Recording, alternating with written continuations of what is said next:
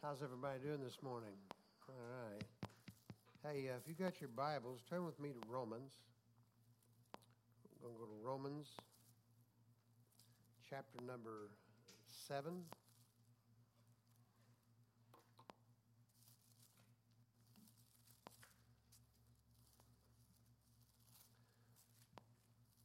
How many of you have heard the phrase in church, I'm just a sinner, or usually they throw in the I'm just an old sinner saved by grace? Have you ever heard that? I'm just an old sinner saved by grace. The Bible tells us that Jesus said, my words are spirit and they are life.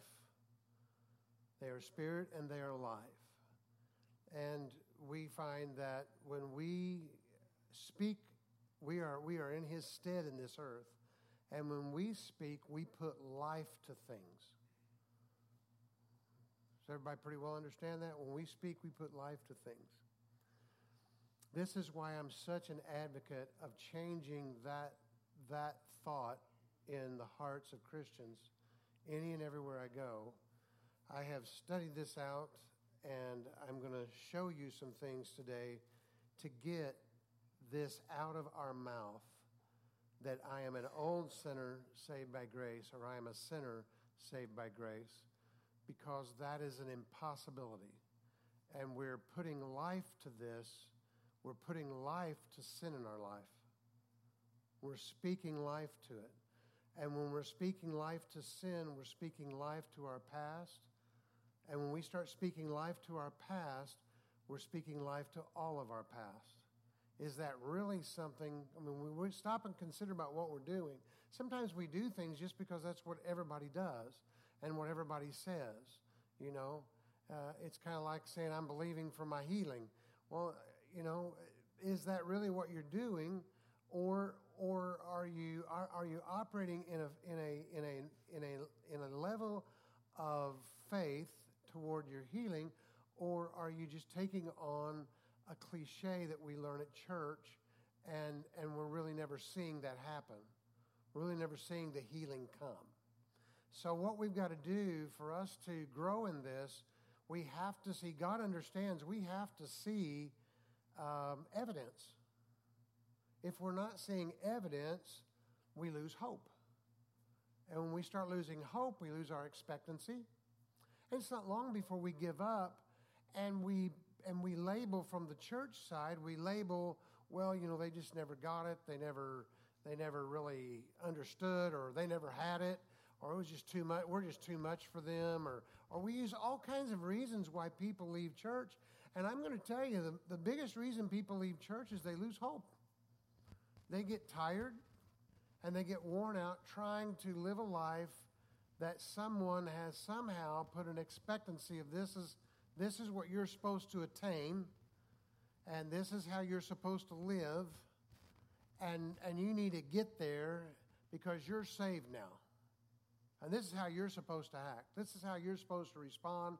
This is how you're supposed to be. All right?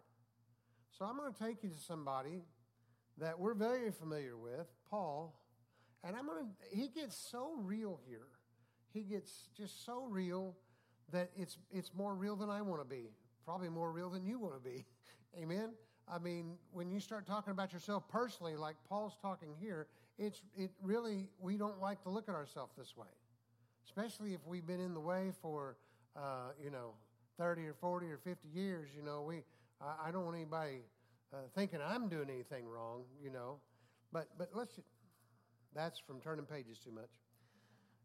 Let's just go. I'll pick that up here in a minute. This has been my study Bible for a long time, and it has been used a little bit. So let's just go here. How did I get over to John from Acts? From Romans. I just did Romans here just a minute ago. There we go. All right, Romans chapter 7. We're going to start here in 14. All right. For we know that the law is spiritual, but I am carnal, sold under sin. Carnal means, the root word comes from carnivore. It means to say that I eat fleshly things. So I am, my appetite is toward my flesh. See, when we get saved, when we receive Jesus Christ as our personal Savior, first of all, you cannot do that on your own. The Bible says no one comes to the Father unless the Spirit draws him. This thing in church that we're doing now is not biblical, where we just have people stand, repeat after me, and because you repeated after me, you are now saved. And now people are walking out the door and they're struggling with this thing because nothing spiritual took place. Nothing transformed. See, when we get born again, what actually happens is the inerrant word of conviction, which that doesn't mean condemnation, that means a drawing. And any of you have been saved, you know what that drawing feels like. And that word, the Bible says, Jesus talked about it as being a seed. And it went into the womb of your existence, your spirit man, who was dead. And it touched the egg of your spirit man, and life began. That's why we see the study of a woman getting pregnant. It is a relation to our salvation. Because if that pregnancy doesn't take place, what happens is the egg is cast off.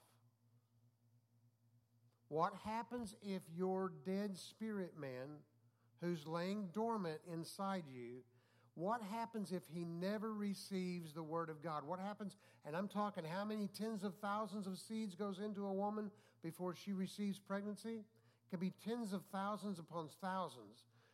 Tens of thousands of words can come your way in your life, but only one word will touch your dormancy of your spirit, and that one word will connect and start life. If that doesn't happen, we know that in the end, you will be cast off forever. Can you ever get that egg back, ladies, once it's gone? It's gone. Never to ever produce life. It's just gone. Okay? But once life begins, is there ever a turnaround? Well, I mean, in the vernacular of human existence, because we're imperfect and sin does exist in this life, yes, we have miscarriages and we have different things. But I can tell you right now what God said, what I begin, I will finish. He who began a good work in you will be faithful to complete it. So now here's the deal. When he comes in and he sows his word in you, and for that one moment, you said in church, you've listened to people, Papa's tried to preach to you, Mama's tried to preach to you, everybody's tried to preach to you, but one day a word came and it touched you in such a way you couldn't get away from it, and you accepted Jesus Christ as your personal Savior. And all of a sudden, the life of God began to spring up inside of you. Amen? And when that happened, in that moment, Jesus seals this with a promise and says, he that began a good work in you, who began the good work in you? Did you do that? He did that. So he says, I began the good work in you. I will be faithful to complete it. Is he faithful? Absolutely. So once that took place, and life began, let me ask you, how do we believe it? This is why we believe as Christians that once life begins, you can go ahead and start naming that, because that is a human being, and there's no turning it around. Now you know where I stand on abortion. Okay? Life began. Why do I stand that way? Because God says once my word touches you, life begins. and I am faithful to complete this work. It is mine, and you in that moment. When did you get a new name written down in glory? Was it after you did some really good works? Or was it when you were conceived? When you were conceived, God said, you have a new name. There's a stone up there somewhere that's got your name written on it. It's who you really are, and it is connected to Jehovah. When we all get there, we're going to find out because our name still means something to God. In all the Old Testament, every name was a label. Every name was an example of who you are. Okay? And when he named you, he named who he sees you. And from that day forward, God only speaks life towards you. There is now, therefore, no condemnation to those who are walking in the Spirit and not after the flesh. I'm going to help you understand what that means. Because now we have to begin to understand we are no longer sinners saved by grace, but we are now children called and elected by God, chosen, anointed. His name is on us. There will be no regret for what he did because there's no shadow of turning in him. He does not regret because you have failed after failure after failure after failure. You're failing because you don't understand how to get out of the failure. But it doesn't change who you are, and you are no disappointment to him because he is omniscient, all-knowing. Does God know the future? Does God know the past? Is God fully aware of the present? Then when did we get the idea that we should feel ashamed, that we should feel condemnation when we fail? I'm not putting a label of okay and approval on sin. What I'm saying is there's nothing after he came and he got his word in you and he created life in you and you begin to live again. When that took place in you, he already knew the challenge you were going to be.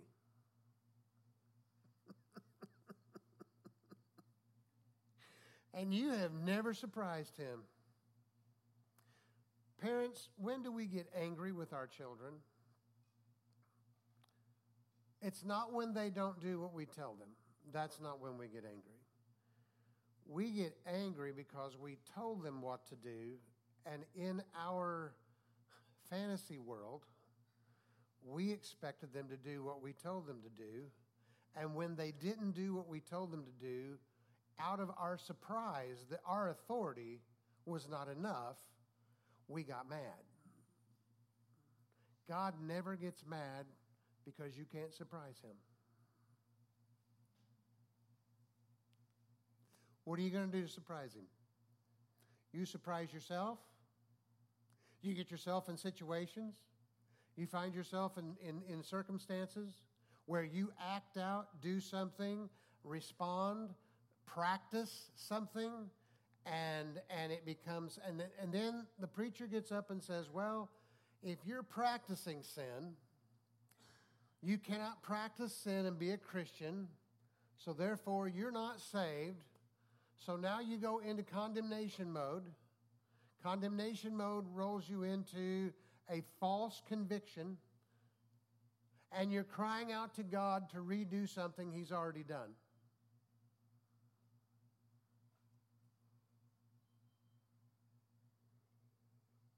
And it's a cycle, and it just keeps cycling.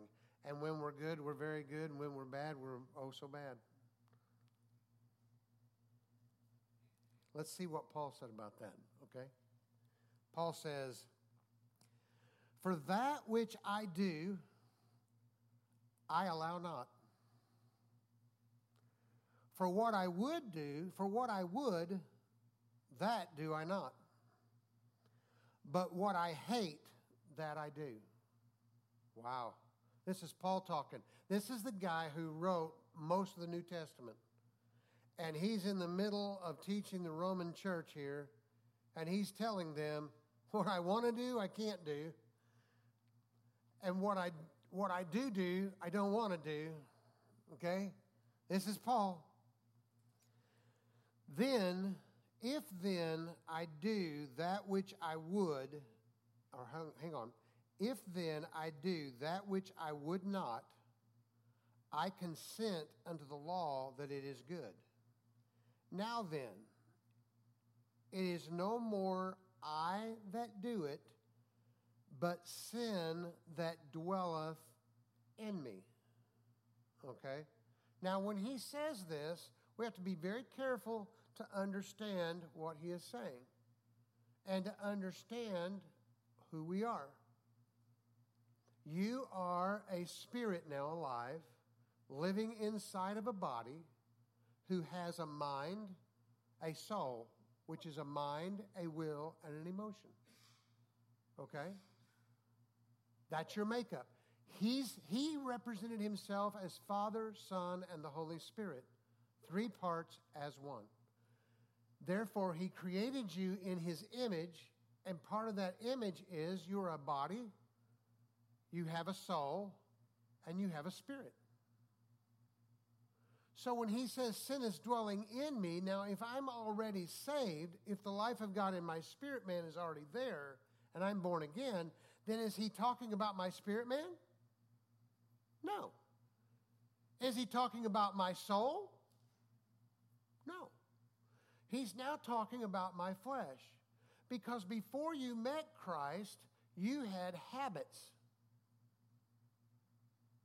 And your mind was connected to your flesh to fulfill your fleshly desires and habits and all of those things. Okay?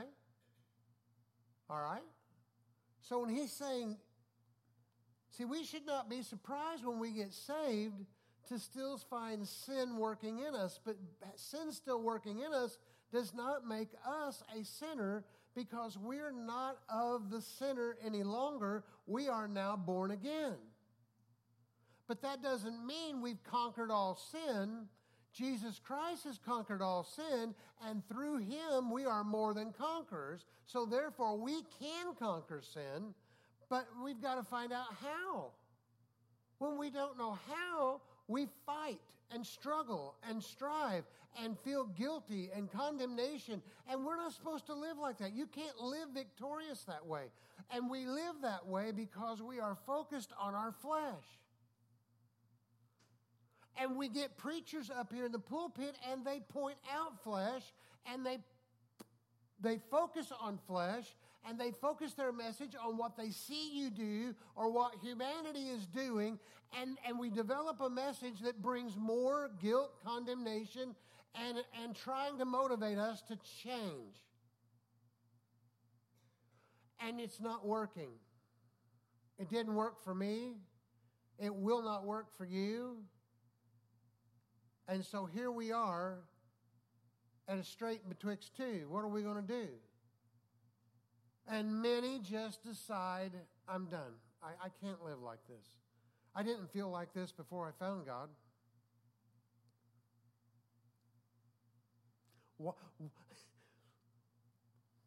Whom the Son has set free is free indeed. We come into the church, we get set free, and all of a sudden we're in bondage more than we ever were.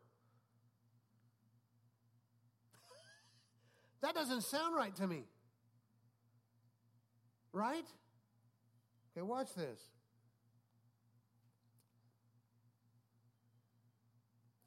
He said, now I'm going to repeat this again. Now then, is it no more I that do it, but sin that dwelleth in me? For I know that in me, that is, in my flesh, dwelleth no good thing. For to will is present with me, but how to perform that which is good I find not. How to perform? I can't find that. For the good that I would do, I do not. But the evil which I would not, that I do. Now, if I do that I would not, it is no more I that do it, but sin that dwelleth in me. See, he said this twice now. I find then a law, that when I would do good, evil is present with me. For I delight in the law of God after the inward man. What is the law of God? Life and righteousness. We're not talking about the Ten Commandments. We're talking about the Word of God and what He says about you. God said there will come a day when I don't use the Ten Commandments any longer. I will put my law in their heart, what I say about them, who I say they are. And they will be established in who I say they are. Matter of fact, you have to understand the Ten Commandments were never written for the Gentile anyway. Although the Ten Commandments are still holy. They are still God's standard. But no man can ever follow them. Why are we continuing just as, and I'm not saying get rid of the Ten Commandments. That's God's standard. But why in the world are we constantly trying to obey them? When no one has ever been successful. No one in the whole human race, from the time we have started on this planet, no one has ever fulfilled the Ten Commandments. Why are we continually trying to enforce that? What would be the purpose in continually trying to enforce something?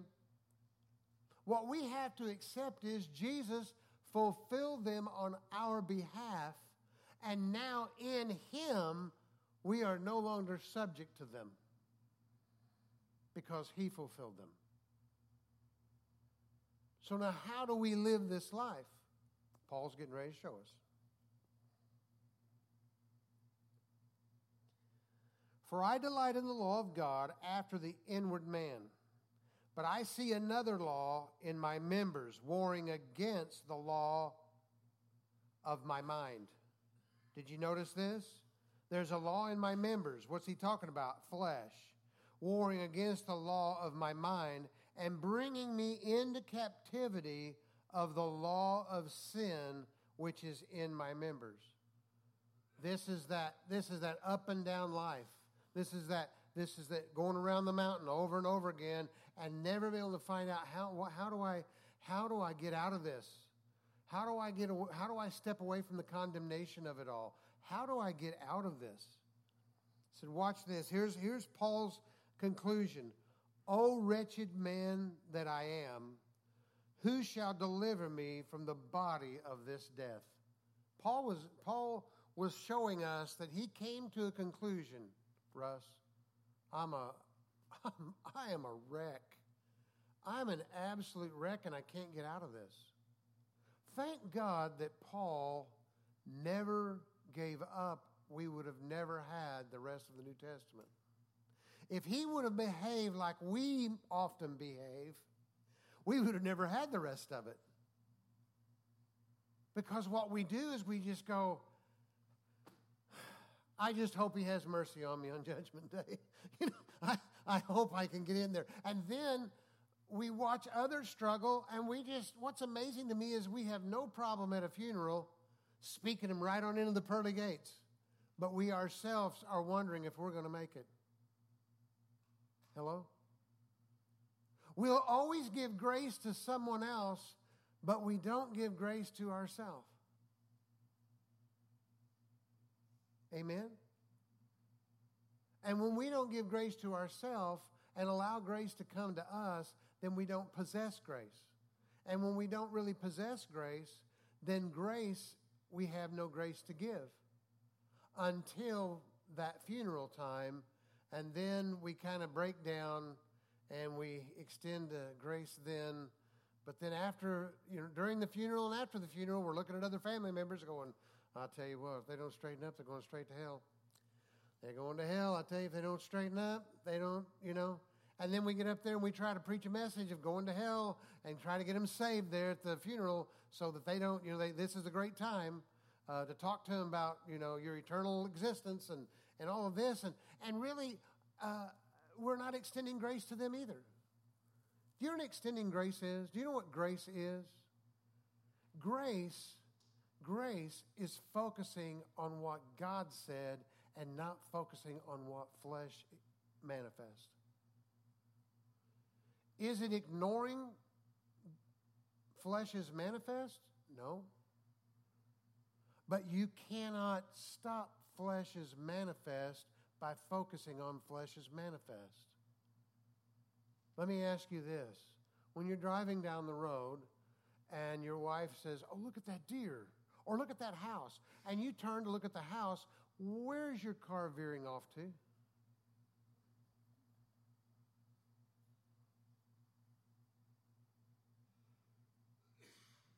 You're going to go wherever you're focusing.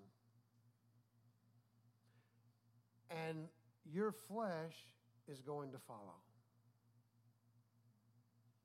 And if you're tired of your flesh going in a direction, you've got to change your focus. Because where your heart is, where your treasure is, there your heart is also. And that's where you're going to go. The heart not meaning your spirit man, but the heart of your thinking. That's why Paul said, that's why I talk so much about transforming our mind. He said, be not conformed to this world, because the world is always looking at the flesh. When you approach anyone in this world, the first thing they're looking at you is they're looking at your shoes, they're looking at your pants, they're looking at your shirt, looking at how you're groomed. They're looking at, when they shake your hands, I'm telling you, they're looking at everything about you to find out, do you have anything?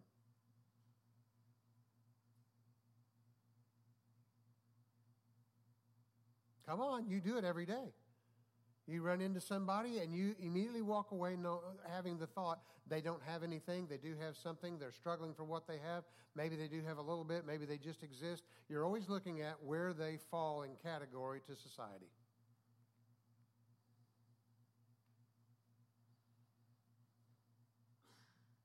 Why is that? It's just because you're finding out who you're going to hang out with and who you're not going to hang out with.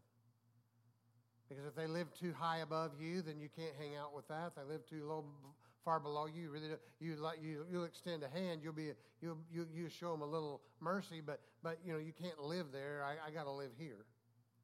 That's just what we do. It's just what we do because it's our flesh operating. Because we operate after the flesh. The whole world out there operates after the flesh. I was asking some interviewees, and I said, why is it that, interviewers, I'm sorry. I was asking, why is it that it's so important for people to go to college? I mean, if they got a good work ethic, why do you have such a problem? He said, well, Dean, we're looking either for college or we're looking for someone who picked up a job early in their life and they stayed working at a job. So because we're not really looking for an education, we're looking for somebody who will stick to it. In other words, we're looking for somebody who has control over their flesh so that they can stay at a job long enough for us to invest in. So what are they looking at? Your flesh. They're not interested in what's in your mind. They don't care what's in your mind. We'll control you and make you do it the way we do it here. But what we want to know is, can you stick to it? Is your flesh able to handle it? Do you have enough control over your flesh to get up in the morning, show up, stay at work, and stay here for a long period of time? Because if not, we don't want to invest our money in training you to turn around and have you just leave. So what are they looking at? The flesh. Everybody out there is looking at the flesh. God does not look after the flesh. See, that's why it's so hard. It makes our relationship with God so hard if we don't teach this gospel properly, because we're looking at God and we're thinking God's looking after the flesh like everybody else in our whole life and existence is looking after the flesh. So we try to behave. So we go into church with behavioral modification. And the church is not about behavioral modification. The church is about life and heart transformation. And in life and heart transformation, your behavioral modification is going to be out of whack from time to time. And it's okay. It's the only place you're going to find, we should find grace to deal with your flesh. Because I'm still dealing with mine. Hello? Do you know what is so beautiful about death? The Bible tells us that death is a beautiful thing. Do you know what's so beautiful about death? Flesh is we're finally separated from it. And we receive a new body. And we fight with it no longer. Man, that's what's beautiful about death. Is we finally get set free from the last bastion of hold on us. Amen. So Paul's telling us this, but I want you to understand he has a solution, and thank God he gave us a solution. This page is really tore up in my Bible. This one, I have to go get another Bible to find out what some of those words say on there. But, because I've loved this one the most. This one has meant more to me than the other did. Okay? The other said, I'm like everybody else. I'm struggling like Paul did. I'm struggling like you are struggling. You're struggling like me. That's a wonderful passage. But when I found this, because I kept looking going, okay, Paul, what's the deal here? You can't leave us hanging. But throughout the rest of his writings, he's telling us how to overcome this thing that keeps us hung up. And so then he wraps it up really well in Galatians chapter number 5.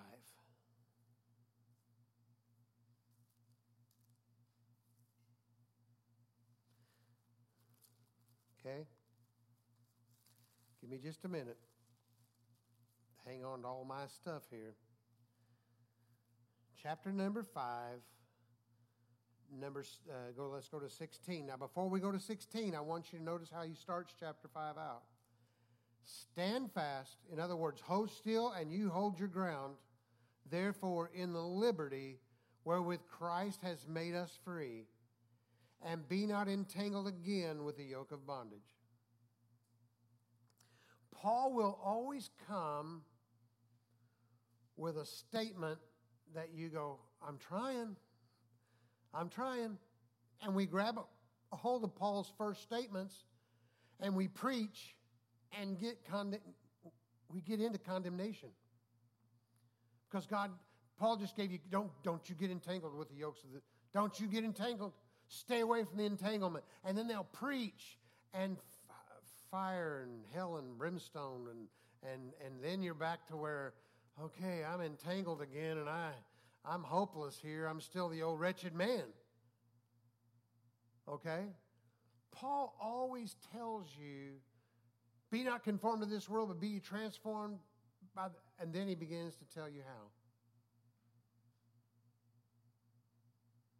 He tells you first with a hard line, be not entangled with the yoke of your past ever again. Because it's a yoke of bondage. Don't do it. Stand fast in liberty. Okay, Paul, well, how do I do that? Well, he goes on to explain, and down here in verse 16, this is where it's so beautiful. This I say then, walk in the Spirit, and you will not fulfill the lust of the flesh.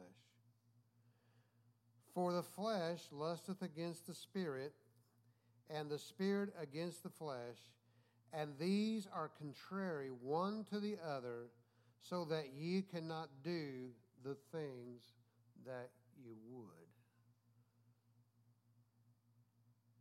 Notice Paul wrote in Romans, I cannot do the things that I would. But now Paul has learned something, and now he's teaching the Galatians saying, now this is why you cannot do the things that you would. He's now turned it away from himself, and because he's learned how to do this. How do you do it, Paul? All right. But if ye be led of the Spirit, ye are not under the law. What law is that? Sin and death that is working in my members. Understand, your flesh follows you everywhere you go. Your flesh does not just get up in the morning. Your flesh gets up on the alarm clock. Well, some of you. I still get up by alarm clock. Some of you might be retired and you don't have to get up by alarm clock any longer. But I know Rick and Judy, Rick shared with me one time, they still get up at like 5 in the morning. Is it 5 in the morning, Rick? They're retired. When he first said I get up at 5 o'clock in the morning, I thought, what is wrong with you? But he's ready they're ready for the day. They're anxious about their life, and not anxious as in anxiety, but they're excited about their life, and they get up to see that sunrise. They're up getting their coffee. It never changed from work to retirement. And I still get up but you get up by alarm clock because of your mind. Your flesh does not set that alarm clock. It is in your mind that you're thinking about your next day, planning on when you need to get up, when you need to be breakfast, when you need to be dressed and ready to go, and where you're going to go tomorrow. Who's making those decisions? Is your spirit making those decisions? No. Is your flesh making those decisions? No. Who's making those decisions? Your mind, your will, and your emotions are making thoughts and feelings, as Vic adds in. So you're having the thought, your soul is, and you're making those decisions. And as you make those decisions, you may hit the snooze button once because your flesh says, oh, not now. Doesn't it? Your mind is, a lot of times you go hit that snooze button and you lay back and close your eyes and your mind's going, you got so much to do today. You got to get up. Come on, you got to get going. And your flesh is going, just 7 more minutes. Just 7 more minutes. And you're going, okay, we'll go 7 more minutes. And then it rings and you hit snooze again. And your mind is going, come on, we got to go. We got to go. We got to go. And eventually your mind wins over because you're here today. And you got up and you moved and you started heading towards your day. But who's following and who's in lead? Is the flesh is following, or is the mind following? The flesh is following. The mind is in control of what the flesh is doing. Why is that? Because of my ideas, my mind, will, and my emotions are in control of this. Okay? That's why Paul said, he didn't say to try to fix your flesh. See, church, I'm not saying all church, but much of church is trying to get you to modify your flesh, to bring it into moderation and to control it. And I say it this way. Trying to control your flesh is like trying to control a beach ball in a pool. You can push the beach ball under the water, and you can sit on it and gain a little bit of balance and hold it for a while. But eventually, that beach ball's coming up. And when it comes up, it's not just going to be floating on the surface. It's going to pop up with a splash. Isn't it amazing every time you try to control your flesh, you can control it for a while, and everything looks like you got it under control. We got this fixed. Hey, we're good. And this is where you get fooled. Because right when you say, hey, we're good, that's when you start waning on the word. You're waning on your prayer life. You're waning on, and that's your relationship with Christ. Your relationship with Christ rests in the word and prayer. Okay? And what you're doing in that relationship is you're getting his thoughts and you're communicating with him. And he will communicate back. All right? But when everything's going really good in this cycle of life and living like this, we kind of wane on it because we're doing pretty good. We went to the word because we're in trouble. We went to prayer because we're in trouble. We're struggling. But all of a sudden, we're not struggling anymore. We're doing pretty good. And so, okay, I don't have to, maybe I'll just go to bed tonight and not read my Bible. I'll just wake up this morning. I'm a little busy. I want that cup of coffee a little more. I'd like to get some breakfast. And we just go, well, you know what? I'll get that this afternoon or this morning or tomorrow, tonight. And we wane a little bit. We sit in front of the TV. We go through our day. We do whatever we're going to do. But we wane a little bit. He said, be not conformed to this world, which is the flesh, and how we look at everything's looked at upon the flesh. Be not conformed to this world, but be ye transformed by the renewing of your mind. How does the flesh get transformed? When he's talking about transformation, he's talking about transforming the mind first, and then when we transform the mind, the flesh follows. We're trying to get the flesh put out there in front, making it do what we want it to do, but the mind has never been transformed. The mind has never been changed about that. Let me say it this way. Here's how Pat and I learned this. Spirit, the law of the Spirit, remember, Spirit, you can't see Spirit, right? And the words I say are Spirit and life. So if I'm getting a hold of Spirit, it has to be what he said. Okay, let's see what he says. He says, I call those things that are not as though they were. When I got a hold of this first time, my pastor, my home pastor, he's passed away now. He gets it today. But at the time, he said, Dean, you can't talk like that. That's a lie. You're lying all the time. Well, if I'm lying all the time, God's lying all the time. Because when God stepped out on nothing and said, light be, was there light? Was there any indication of there being light? Was there light before he said that? So if there was no light before he said it, and he said light be or be established, then he was lying. Because there was no light. What's God talking about? See, the problem is we weren't created yet, Lois, to stand back and say, hey, God, you're lying. There's no light out here. There's nothing but darkness. What are you talking about? God says, light be, and the Bible's the next word is, and light was. Was there light before he called it? No. Was there light after he called it? Yes. Stay on that. I speak those things that are not as though they were, and they are. Okay? So one day he came along your existence and he spoke truth into you, and it reached into your spirit man, touched and created life. Was there life there before he spoke? So somebody could have looked at you and said, they'll never make it. Your whole existence seemed to appear, you're a failure when it comes to this thing. You're never going to make it. And then we try to scare you to death with hell. And hell will not fix it. Only the life of Christ, which is wrapped up in the love of God, will bring life to your existence.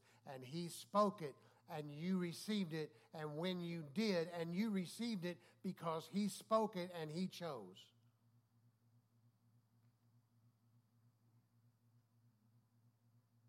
And now you're saved. I don't care how you act, you're still saved. I told a young lady one time she was afraid her grandmother was seeing what she was doing. Grandma died. I said, well, first of all, Grandma don't care what you're doing. Grandma, right now, is still making it through the roads and avenues of glory, trying to figure out which mansion she wants to see next, and what prophet she wants to see next, and what apostle she wants to see next, because she's already seen her Savior, and now she wants to see the rest of it. So Grandma's busy right now, I'm sorry to say. But let's talk about you.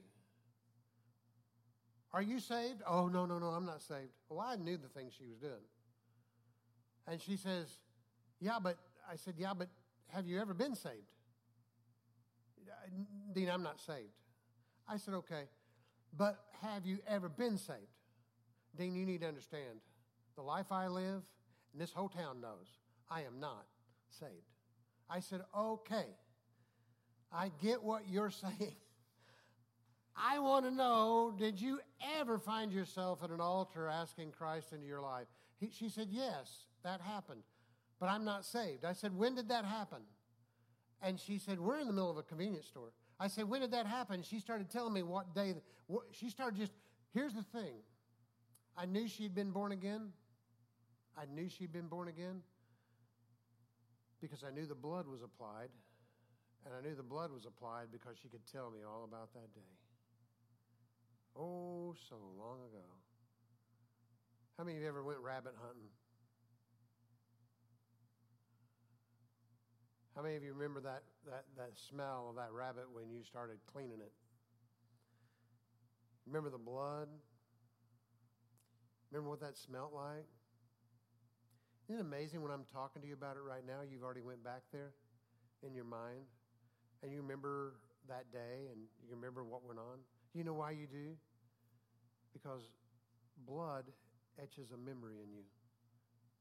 If I ask you if you've been cut somewhere on your body pretty good, and there was a lot of blood, you can tell me all about that. You know why you can tell me all about that? Because blood, the sight of blood made an imprint in your soul that you can never get rid of. Do you know why that's the case? Because that's how God created you, so that when he applied his blood to you, you would never forget it.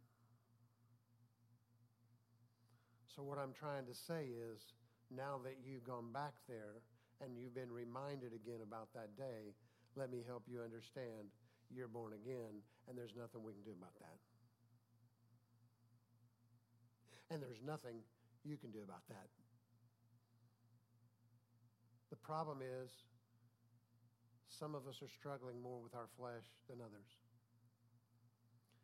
Only because some of us are more conformed to his promise about us than somebody else is. And when you see it that way, there's something supernatural takes place in you.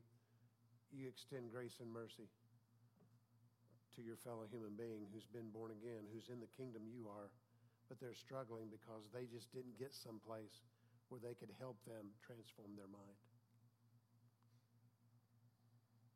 And because they couldn't transform their mind, they're not living in victory, in any sort of victory. And what they've learned from where they've gone to church is, when I get really bad, I just withdraw because I don't want anybody else to see my mess. I don't want anybody else to see me mess up this bad.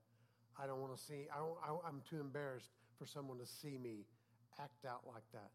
When all it is your beach balls coming back up.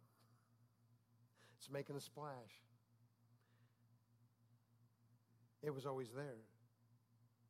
Amen. How does the flesh come into subjection to the spirit? When the soul comes into agreement with the spirit rather than the flesh. So we have to quit looking at our children and saying they're not, I just give up. I've spoke till I'm blue in the face.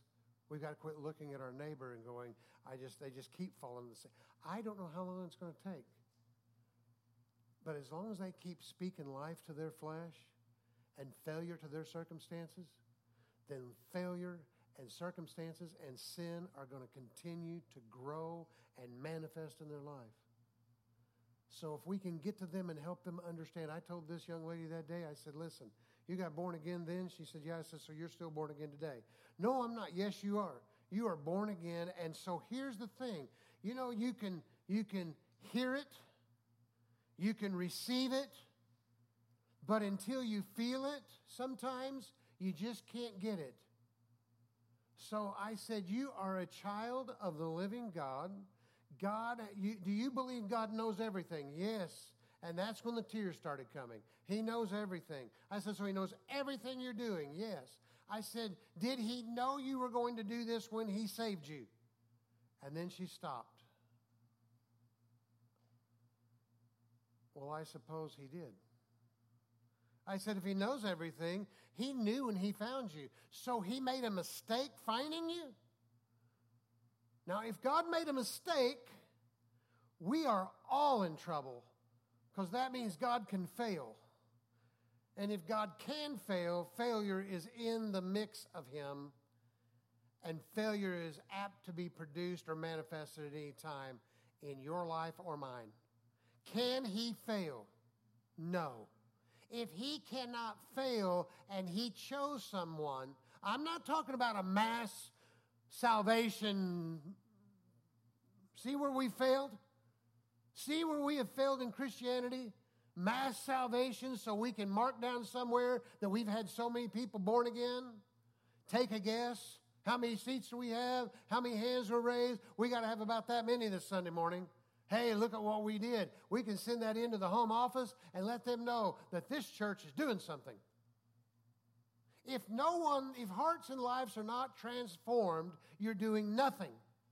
I'd rather have, Jesus had 12 and he transformed them. And we think success lies in a large church with a lot of people and a lot of salvations. Jesus saved 12 people.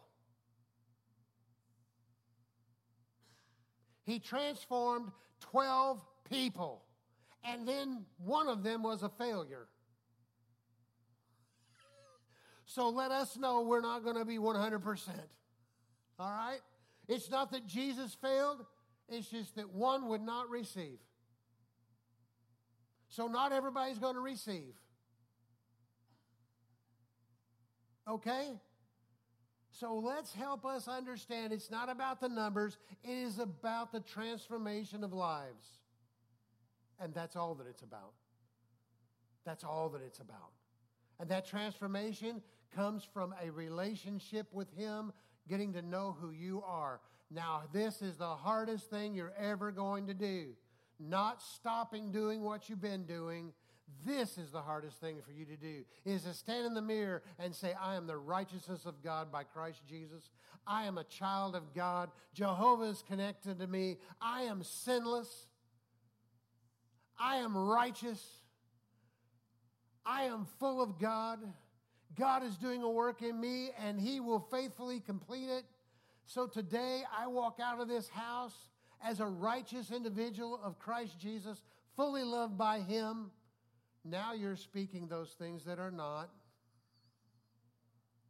Hello. As though they are, because now you're speaking like your Father, and that's what your Father believes about you. And I'm telling you, as you do that and believe that and know that, what will happen is your flesh will be, your mind is going to be transformed. You'll read the Bible differently. And as your mind transformed, your flesh will follow. It has to, because that's the way it works. Is that all right today? Folks, I'm telling you, we are more than conquerors through Christ. When Paul said the prayer, he said, "O wretched man, who will deliver me?" The next verse is, "I thank God for Jesus Christ, His Son." Who's Jesus? Hello. I've taught y'all. You that are new today, maybe you know this, maybe you don't. Who's Jesus? We said the Son of Jesus, Son of God. Jesus is the Word. Every time you see Jesus, you can say that's the Word. Every time you see the Word, you can say, well, that's Jesus. Because Jesus is the Word that became flesh and dwelt among us. God, you can always look at, anywhere in the Bible you see God show up, you can replace God for love. Because God is love. And everywhere you can see love, you can put God in there.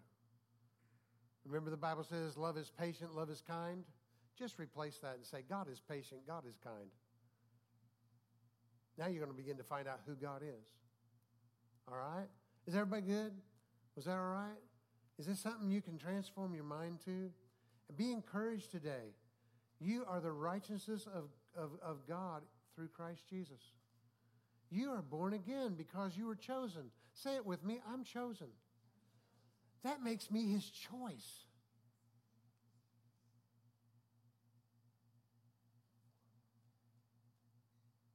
I'm an heir. Say, I'm an heir. And not just an heir. I'm a joint heir, which means everything Jesus gets, I get.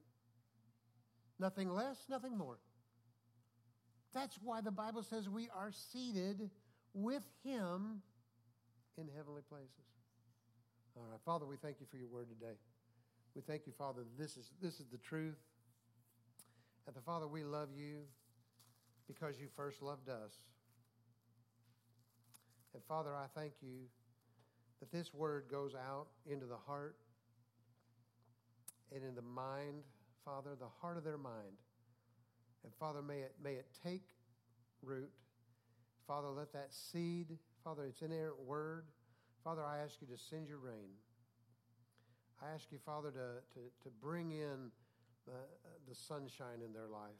Father, show them. And Father, in this, we prosper. In this, we prosper. And Father, we give you the glory and the praise and honor for it. In Jesus' name, amen. God bless you.